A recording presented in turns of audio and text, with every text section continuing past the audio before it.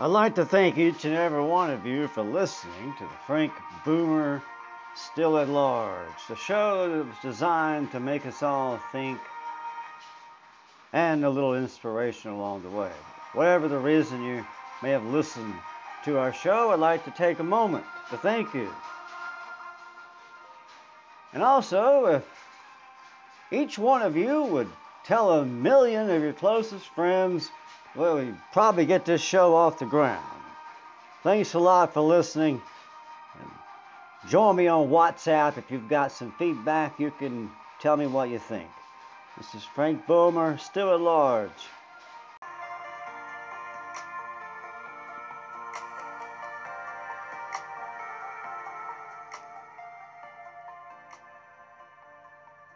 Today, we take a look at the upcoming water wars.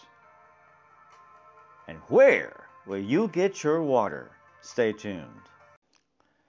So the old adage of he who has the gold makes the rules. Well, maybe that's changed, because it's more likely to be he who has the water makes the rules. Unless, of course, he who has the water wants some gold and is willing to part with water. Most likely, a politician probably would make the right decision and not take gold for himself to give your water away. Because we know our politicians can be trusted. Certainly, that would not happen. Thank you for joining us at Frank Boomer Still at Large, a show about people, places, and love. If you enjoy it, tell a friend.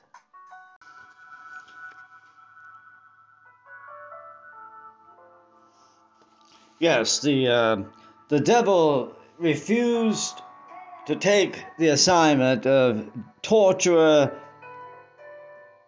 and tempter of the earth without two important terms. First, he required the English language. And second, he required a capitalistic monetary system in which he could control. Otherwise, he would not be interested. It would be much too difficult to control these ninnies and tempt them in Hoofshabala. But with those two, success would be assured. And so he took the assignment, and the Queen's English has lived to this day. The perfect language for the liar, for the demagogue, for the tempter, for anyone who wants to take the truth and twist it as a pretzel to his own ends, where the truth is a mangled example of what it formerly was, unrecognizable in the present moment, after language and one with money has had his hand at it. Yes, when you hand English and money to anyone, you've given them the two weapons they need for ultimate destruction. Fortunately, the real power in the world today speaks Mandarin, but of course you notice he hasn't abolished English. Finds it quite convenient to keep it around. Otherwise, he would have already gotten rid of it. Yes, the Chinese, you see, aren't really despicable. They simply need stuff. Yes, they need stuff. What do the Chinese need? Well, they need water, most of all. You see, they haven't used their resources well at all. They used it to attain capital at a very quick rate. Now they have money, but they do not have English. And the English are not giving them the language. However, they are making quite a mess of it. How else could you take over the thought processes of the Western world? You could not have done it in Mandarin. The woke movement would never have occurred in Mandarin. They would have sawn through a doublespeak in 5 seconds. But in English, you can do quite a lot. It's a doublespeak language, the twisted tongue, the perfect foil for the demagogue and the liar. And no wonder it is the world's leading language. Then someone's going to point out it's only the third most spoken. Irrelevant.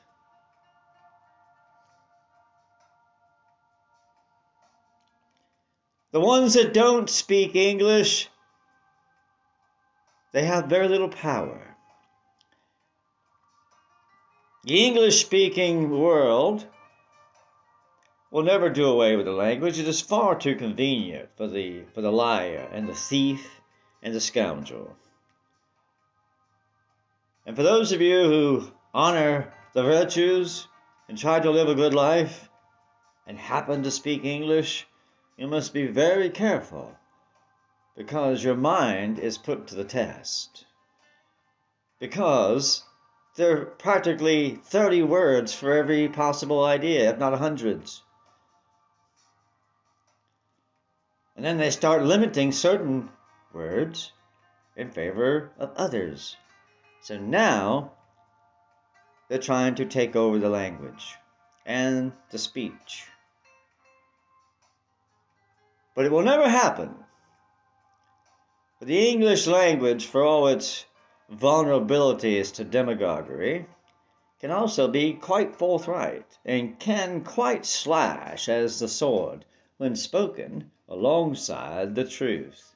It becomes a dangerous weapon, a machete, against the overgrowth of dualism and anarchy and twisted malfeasance we see so rampant in the world today. But our focus tonight was on China. China needs water, and China has money, but they can't drink it. They need water. They can't grow rice paddies in money. They need water. In the north, it's hard to get, but that's where they grow almost 2/3 of their food. Not sure why. It's a Chinese thing. In the south, below the Yangtze, that's where the rice paddies are, and they waste the water.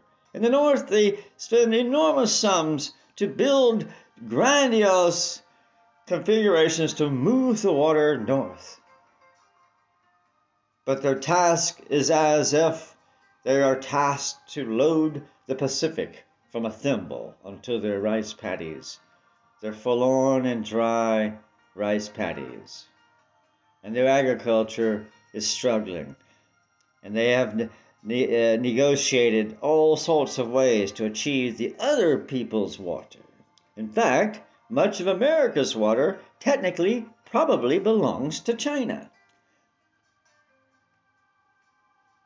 And that's why they made such a big grab for our government, to control everything here, because we, America, is the leader in the water wars. We're the best positioned. The only country that really can stay self-sustained with drinkable water for another 100 years, assuming it's not fouled up or shipped to Shanghai. Tonight's episode, we will discuss the water wars and how that actually is the map for geopolitics. We'll be back in a moment. This is the Frank Boomer at Large. Thank you very much for joining us, and don't go away.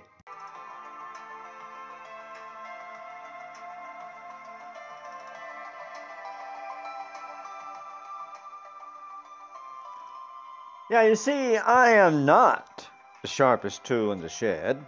Never claimed to be. And so I realized that I could not fight the Chinese invasion alone. I tried for years to arouse my fellow Americans to the danger of China. People laughed. People ignored it. Yeah, China's there, but no one can beat the good old USA. And China nibbled and nibbled and still nibble. And now they are gulping. And so I enlisted all the help I could find. One of my assistants, one of my tools in the shed, a lot sharper tool than Frank Boomer, I must admit, is Matt Chappell. And he came up with a show, Uncensored China, which I love, and I encourage you to watch every episode they make. It's on YouTube, other places. I strongly urge you to check it out. They have the resources to do a lot of research, and Frank is free to borrow. You're free to learn. And so I share with you a snippet of one of his episodes, and it is right in line with the battle that we're fighting here on Frank Boomer at Large. And so, being at large, we take all the help we can find.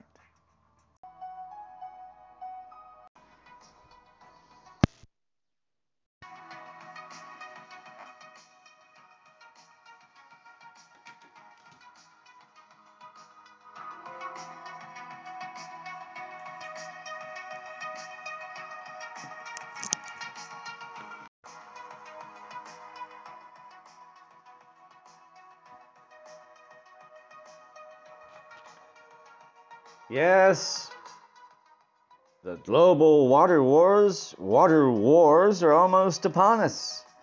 At least that's how it seems to many. The signs are troubling. Egypt and Ethiopia have recently increased their aggressive posture and rhetoric over the construction of the great Ethiopian Renaissance Dam in the headwaters of the Blue Nile, Egypt's major artery since antiquity.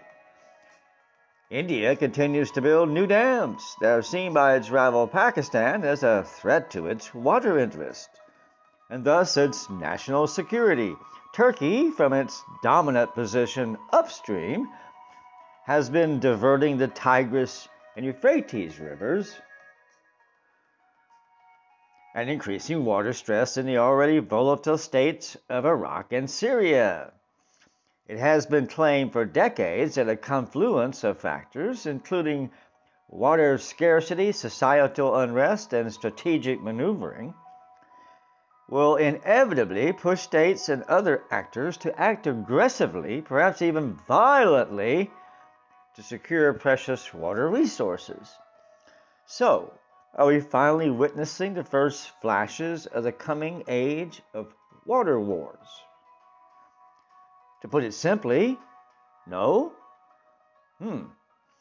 These visions of future water wars miss one very important point. States rarely, if ever, fight over water. In fact, the opposite is true. Cooperation over transboundary water resources is much more common, even in the most sensitive geopolitical hotspots. In other words, the way many people understand water conflict is fundamentally misguided and risks being a large diversionary exercise that obscures other non-military types of water problems occurring every day around the world. Focusing on a war, a distraction. While traditional organized warfare over water is essentially non-existent in the historical record, water insecurity is pervasive.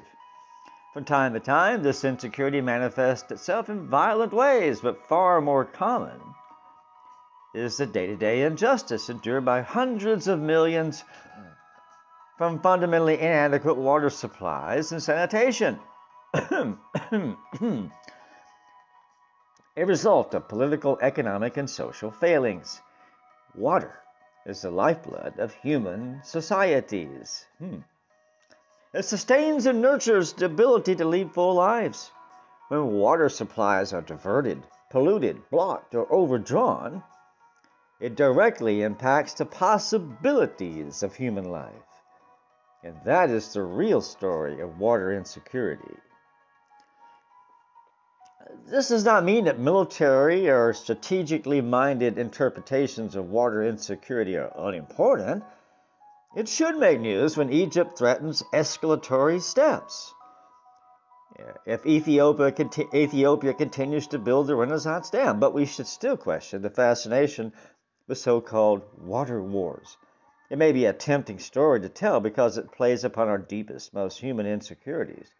And despite its tenuous links to reality, it feels all too real in the face of harrowing climate predictions we hear today. Maybe the alliteration just sounds good.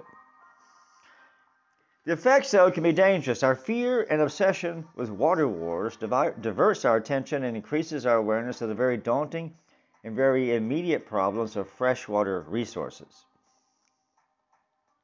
According to the latest measurement, 768 million people do not use an improved source of drinking water. 2.5 billion lack access to improved sanitation. 2.5 billion.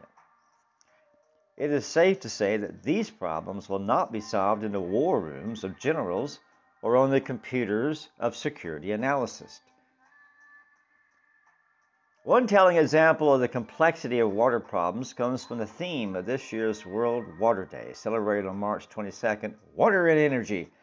Thousands of individuals, organizations, and governments use the opportunity to raise awareness and advocate for better policy that takes stock of the interconnections between water and energy consumption. According to the OECD's International Energy Association, global energy needs are set to increase by 33%, that's 1/3, by 2035, 15 years from now, with China requiring 65% more water in order to meet the demands of its industrial and energy sectors. All told, 15% of the world's total freshwater withdrawal is used for energy production. Given the increasing energy needs of developing countries, the impact this growing demand will have on already strained water resources is likely to be significant.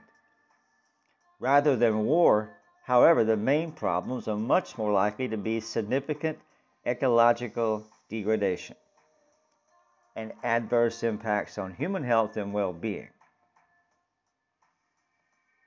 So rather than finding new hotspots where water wars will break out, sorry, Bill and Melinda Gates, I know you spent a lot of trouble determining the hotspots. I just read where the Bill and Melinda Gates Foundation has taken a proactive stand in the water crisis. That's reassuring. According to the foundation, Iran, Mali, Nigeria, India, and Pakistan are likely to encounter violent water conflicts. And Bill and Melinda Gates are working on that.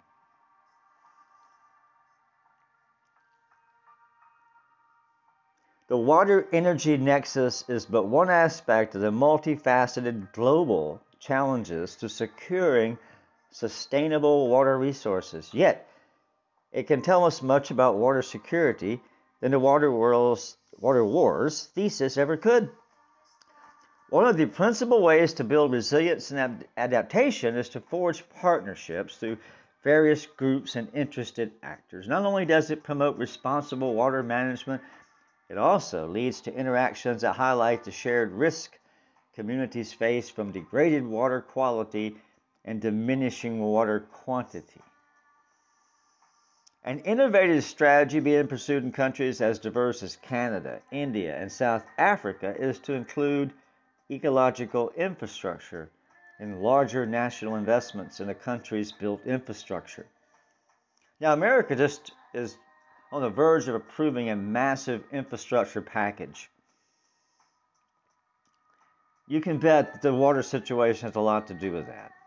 And you can bet that most likely America has probably given away the rights to lots of water to other institutions. You can almost check it out. It'll never come to light, but infrastructure can't be separated from water. Ecological infrastructure is a concept that views healthy ecosystems as drivers of economic and social well-being in ways no less important than roads, railways, and ports.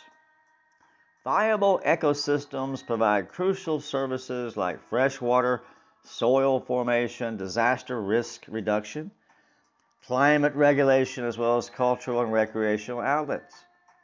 When managed properly, they can provide high levels of economic and social development. When managed properly. Promoting ecological infrastructure will require collaborative effort from a variety of stakeholders, farmers, banks, municipalities, to promote the shared values of sustainably managing water resources and the shared risk of inaction. It is this type of thinking that is needed to build resilient societies that can promote human and environmental security, not the incessant doomsday prophesizing That is characteristic of so much of the water wars literature. But does that mean people won't fight over water? When they don't do these common sense things that take a little time and they find themselves really, they can count the days they will have water, you think they will not resort to violence? China? Of course they will. So all that was just ideological rambling, because we know what really happens. We know that America's infrastructure bill is not going to take great and grand designs to protect our water. Probably just the opposite. But somewhere, somebody sits in a room and they're looking at the water, and that is the only thing that matters. That is the prize that will determine which society survives in the next 30 to 50 years. Because we do have an overall issue with clean water for most people. And so that is how it should be looked at. Not from the vantage point of China, America, Italy, Mali, is that will you have water to drink and for sanitation and for the life that you expect. And that's the real water war, is the one that you will face. And don't think that it's going to be automatic, that you just turn the tap on and clean water will always be there. Americans have been the most fortunate. The Roman Empire was basically built and based on the availability of clean water. And I suspect that was the reason it fell, was when that became endangered. So that is our topic tonight, is the geopolitical ramifications of the water crisis and how the global interest will try to tie in climate control along with the water, and they'll probably hold it hostage, because that's one bullet that will not fail, is the one that holds the water, truly runs the earth. And just to recap, that we go by country and total renewable water resources by kilometers squared. Date of information was this all available of 2011. So this is 10-year-old information. I just gave you the top 4. Guess who number 5 is? China at 2840. Now this only speaks of the amount of water for the country. This did not give me the per capita. And when we get that, we're going to see that it changes a simple question of time. The question is, will the thirsty dragon drink?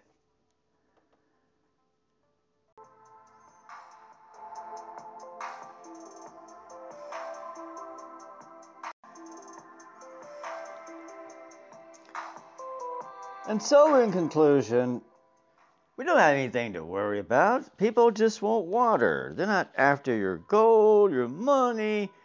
They're not trying to make you think a certain way. They're not trying to change your politics. They just want your water. Is that it? Well, who would want people's water? We spoke earlier about renewable water resources per capita. And the most recent information was 2017. According to that list, resources in 1,000 cubic meters per capita, Canada is in the best situation for water per capita at 79.24 1,000 cubic meters per capita. Brazil is at 41. Russia's at 31. These are all some decimals. We'll just give you the idea. Australia at 20.12. The United States at 9.46. 1, 2, 3, 4, 5th. Now that has nothing to do with the availability of water. This is per capita, because this shows about you and your water, me and my water.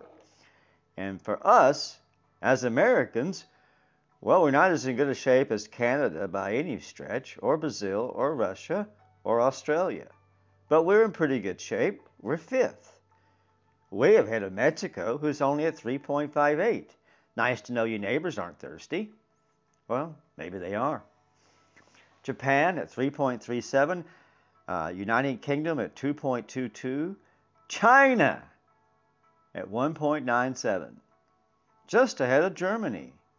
And just barely ahead of Nigeria. You get the point. China, the big, powerful country of China, has less water per capita than the United Kingdom. Just barely more than Germany. Just barely more than Nigeria. And all these countries ahead of them, 1, 2, 3, 4, 5, 6, 7, 8, 9, 10.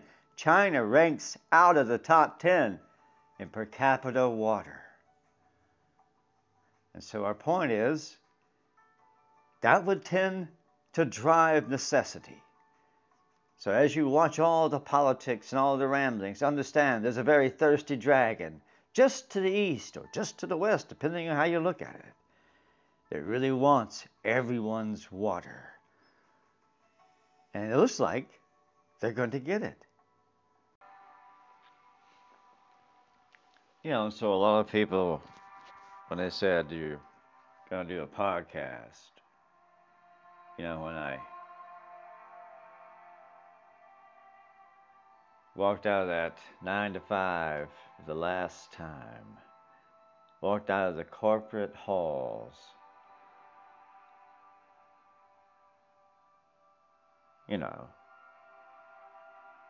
you've done enough to have some. You don't have to lie to them and churn out the stuff and do the grind, and you had a little peace.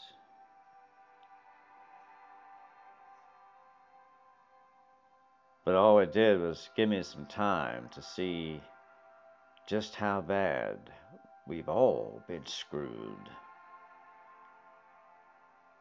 Even the ones that's done well are getting screwed. And that's the whole point of the Frank Boomer Show. Wasn't to bitch about being screwed.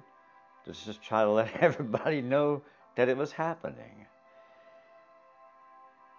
But see, the way it works, they got a very complicated algorithm that works because it works on the dynamic that everybody screws everybody, or something to that extent.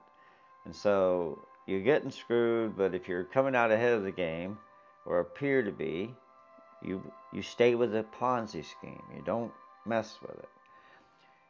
And so the guys at the top is perfectly profitable because that's the way it's going to work.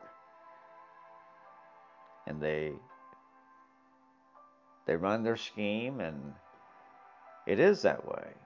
So I said, why don't we personify the four main players? The central bankers seem to be the key somewhere along the way. So that's the oligarchs, the Bolsheviks, whatever inspired that group is still alive. It was never killed. And so if you know their nature, they're still here. They never went away. And so the original battle that caused World War I and World War II and most of the Napoleonic Wars and most of the wars we can remember, it seems like these entities were forming. And one of them was the entities that we would simply know today as the oligarchs or the central bankers. And for shortness and conciseness, let's just call them that. The hoity-toity, the bankers.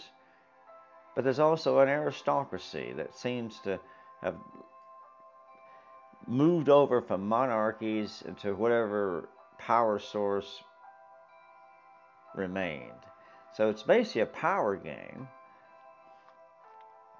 And so I just wanted to personify the main players as oligarchs, Bolsheviks, and you got Red China, you got the Russians, and I guess that's pretty much it. And so, a history buff as I am, I love the history. And it's refreshing yet depressing to see that it is, like the oligarch guy said, you got to know the dynamics. And if the dynamics haven't changed, the events are irrelevant. So, what are the dynamics? A bold, bald-faced idea that if you control the money, you could control the world no matter what happened. It would always come out on top. And they've been masterful at it. And so that's the dynamic that the aristocracy is banking on working, even though they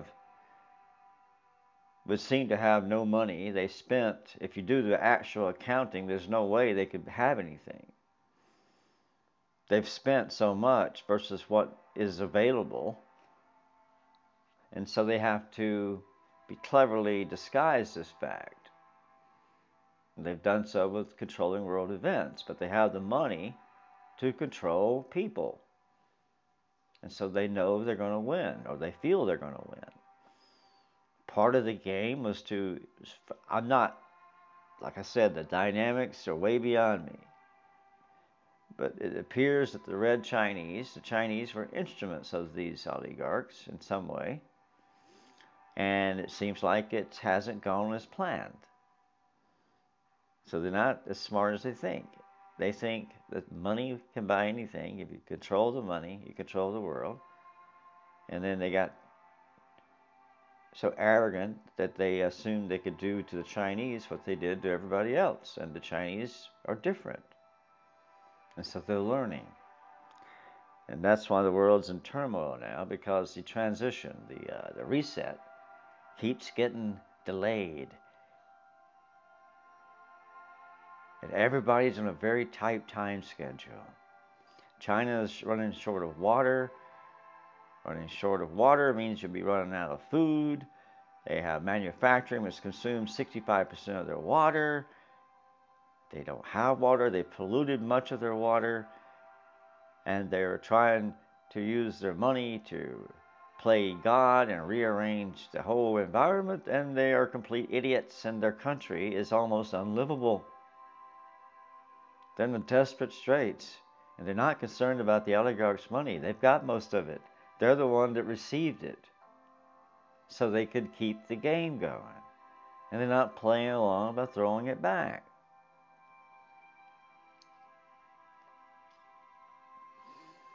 And so that's where you have your little disturbances. And so that's how the Fuss with the Frank Boomer show is all about, is to personify the forces of the world and have a little fun with it, but kind of also give you what I believe is the real picture. Now you think about it a minute. Just think about it in real terms. Think about it at any level that you can actually grasp the concept. Let's say a poker game. You at a poker game, you got 8 guys at the table, and you're cheating, and suddenly they all know it. What's going to happen? The game is over, you got to run. So imagine a poker game, but instead of 8 people, it's 8 billion people who know you're cheating. There's no doubt of it. And you think you're just going to walk out with a pot? They know that. And so that's the dynamic that's being played out as we speak, is that the poker game, everybody playing is aware that they're being cheated. It's just a matter of who's going to actually, sell the score right here and there. Because if you don't, they're going to walk away with the whole pot. But they're cheating. So it's basically who's got the balls to say, hey, that's not right. Someone's got to, or they will walk away with the pot. And they're banking that that's it. No balls, no glory. And now, from Frank Boomer at Lords, we present you the Round Table. The Round Table. The Round Table is the conclusion of the Frank Boomer Show. Its purpose is to offer a round table for all who have been injured by his comments to speak, or all who have objected to his comments or remarks, have their opportunity to sling forth their darts and arrows. No, we're not talking about the letters sections. Well, I guess we are. This is the part where we bring you letters to Frank. Yeah, you see, our adoring public writes us letters. Even the nice Bolshevik ladies who cook good apple tarts sometimes write to Frank. Before we do the round table, let's get the letters out of the way because Frank hasn't finished the show yet. But to address the round table, we will be hearing from the four major components that Frank has been attacking. We have the English aristocracy. We'll have their chance to go at it and defend themselves, as they're always involved in things in the world. So they'll get their crack at it, and Frank has attacked the Chinese, and they'll get their crack at defending themselves. And of course, Frank has attacked the Bolsheviks, as he always does, and has blamed them for infiltrating America, when in fact it appears it's the Chinese. So you got it wrong, Frank, and that might not be good for the round table. There's the opportunity for us to settle the issues, and then Frank is even going to read letters to Frank before the round table begins. Frank? All right. Dear Frank, from Mark Sellinger from Sandusky, Michigan, writes, Dear Frank, I listened to your podcast of High Maintenance Woes, the show where you didn't do a show, but just hung out with a cool musician. Okay, do more shows not like your show. Always a fan, Mark. Okay, so thank you, Mark. We'll try to do that. In fact, we did get on there and get some more music from my neighbor up the hall there. So that's coming very soon. Some more High Maintenance Woes from Kip Jackson, who's the next door musician right up the hall. All right, dear Frank, from Denise Albany, from DeBurgh, Kansas. Dear Frank, I really like the pictures on your podcast thumbnails. Now, just make a good show. Truly, Denise. Okay, well, thank you. A lot of people go to a lot of trouble to get those pictures as a process, and thank you. I'm glad you like them, because we try to make every episode, even though it's a podcast, there's a picture that we feel like depicts the tone of the show. Even though everybody said, don't do that, make it permanent thumbnail. And Frank said no. And so that's why you see all the pretty pictures. You see, it's a podcast. You got to give them something for their eyes. All right. Dear Frank, from Martha Willingham of Roanoke, Virginia. Dear Frank, you should retire from retirement. It gives you too much time to make terrible podcasts. But while you're at it, consider retiring from breathing. Always the best, Martha. Thank you, Martha. I'll at least retire from retirement like I have been. I think I'll keep breathing as long as they'll let me. Alright. Dave from Dearborn, Red Mule, Montana writes, Dear Frank, I have to be stoned to tolerate your show. However, after a few bowls, you kind of make sense. Okay, Dave. Thank you, Dave. That's really good. So do what Dave does and make it make sense, folks. We all have to make sense of it. Okay, so now I concede my time to the round table, and we shall proceed. As we said, Frank, we're going to have the British aristocracy. You've got the Bolshevik contingent, and you've got the Chinese contingent, and you've got the Europeans who feel like they have a seat at the table. Is that it? Nobody from South America? Well, Frank, I I think the Europeans will take care of that. They consider that still theirs. Okay. All right. And so, go at it. Well, as you know, Frank, just because history, events may have occurred, dynamics haven't necessarily changed. And that's where your show borders on insanity. To imply that the British aristocracy has done nothing but good things for the world. I didn't even mention you. You didn't even show up. I haven't mentioned you. You're the oligarchs, and I haven't mentioned you in a while. The Rothschilds, don't know what's going on with you. You seem kind of quiet. I haven't tried to defend you. I haven't heard from you. I thought you were dead.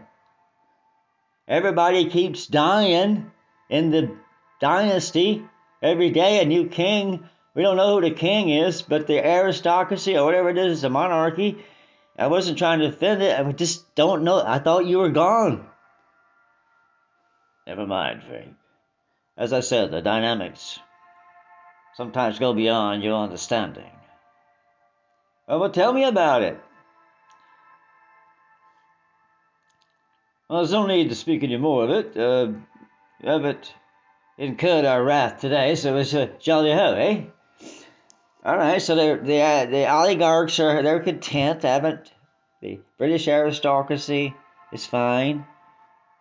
The Bolsheviks, you're doing a good job of doing what Red China wants. I mean, they used you as the pit bull to go get the stuff, and you're doing a good job of hanging on. Those jaws are grabbing and not letting go. So you've done a good job of being a Bolshevik. Doesn't mean they have to like what a Bolshevik is. If that's what you're expecting, you got a long wait. I'm just amazed at the people you are persuasive to. I have to defer to your persuasiveness. You're very good at what you do. Absolutely. In the terms of demagoguery, the Bolshevik is ranked very high. And in terms of skill and avarice and technique, he has to get his merits. He's done a good job of being the biggest dick in the fucking world. But, hey, who else? The Europeans, they're not here. They didn't show up. Okay, so the South Americans belong to the Europeans, so neither one have anything to say. I guess that wraps it up, Frank. Okay, you can speak freely. So, once again, Frank Boomer, still at large.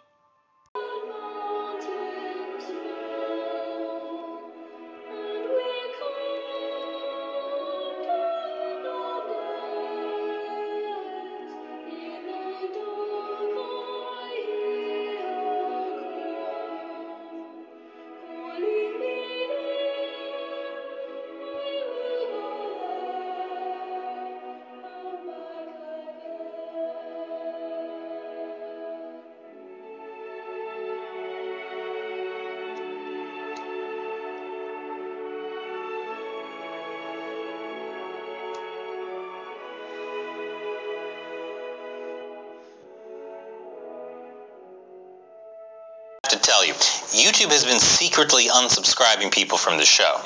So make sure you're still subscribed. And check back every Monday, Wednesday, Friday, and Saturday for new episodes. The Chinese Communist Party claims the entire South China Sea is Chinese territory. Over the past decade, China has built artificial islands here, and satellite photos reveal military facilities on some of these islands. But this is the most recent escalation.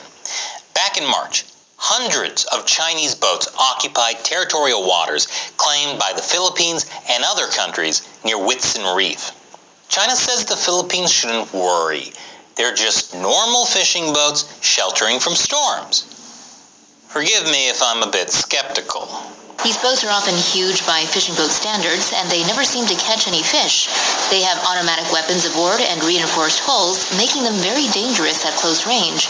With top speeds of around 18 to 22 knots, they are also faster than 90% of the world's fishing boats. So the Chinese Communist Party is sending giant, reinforced, heavily armed fishing boats that don't fish. They were sheltering near Whitsun Reef, even though there were no storms. According to Carl Schuster, a former operations director at U.S. Pacific Command's Joint Intelligence Center, no one shelters their ships in a storm area weeks ahead of a storm. If they truly are commercial craft, it is costing hundreds, if not thousands of dollars a day having them sit idly lashed together. The reality is these aren't fishing boats. They're warships camouflaged as fishing boats, and they're part of China's maritime militia. Their goal? Force the Philippines to surrender their territorial claims. We covered the surge of Chinese ships in a recent episode, China versus the Philippines, dangerous dispute in the South China Sea. And now, this week, Philippine President Duterte says a confrontation will be bloody. The South China Sea dispute is heading towards a crisis. The U.S. and China have both sent aircraft carriers through the waters. Even France sent a nuclear attack submarine. The Chinese spotted it immediately. And now, Philippine President Rodrigo Duterte is saying he will send ships to assert the Philippines' claims. But he warned in a televised briefing this week that if we go there to assert our jurisdiction, it will be bloody. However, that might not be as strong a statement as it seems. Duterte is saying he's already abandoned the region to China as far as fishing rights go. At the same televised briefing, he said, "I'm not so much interested now in fishing. I don't think there's enough fish to quarrel about." Filipino fishermen might disagree.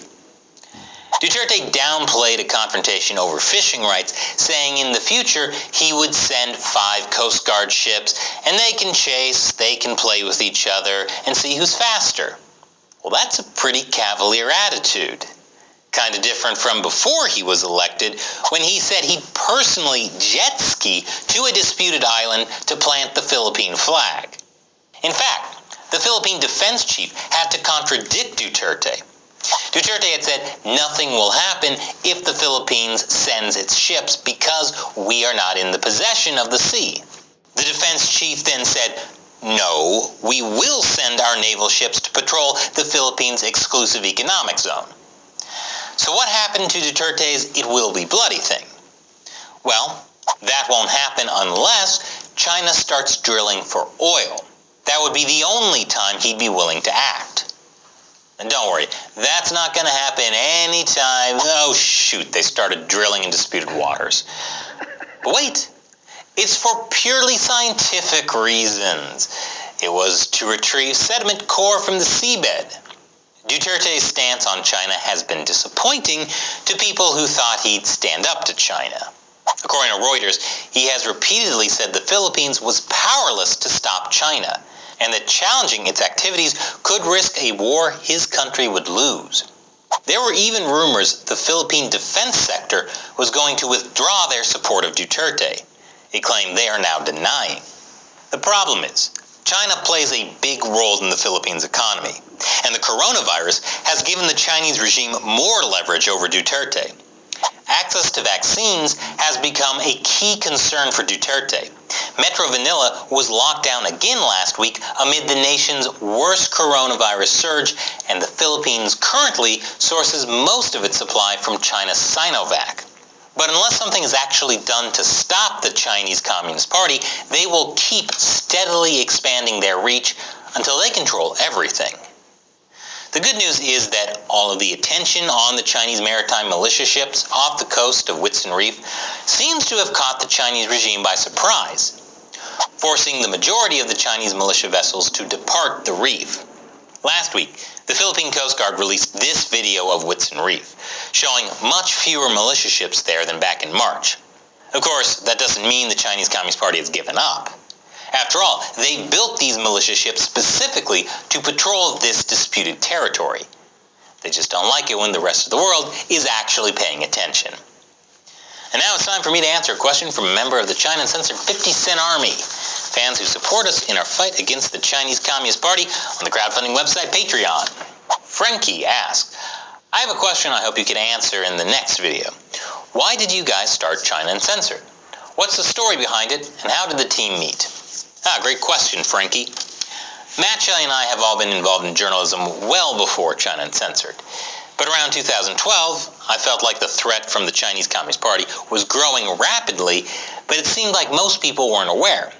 So I thought, taking a little inspiration from The Daily Show in its heyday, if I brought some humor and sarcasm to China news, it might get more people interested.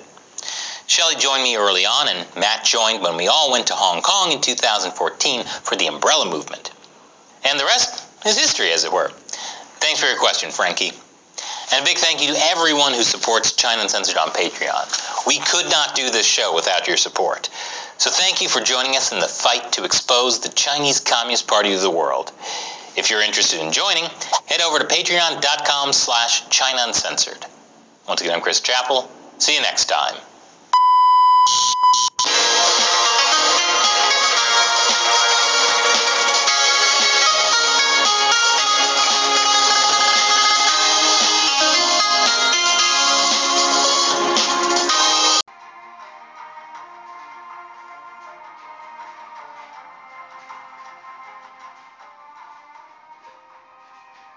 I'd like to thank each and every one of you for listening to the Frank Boomer Still at Large, the show that was designed to make us all think and a little inspiration along the way.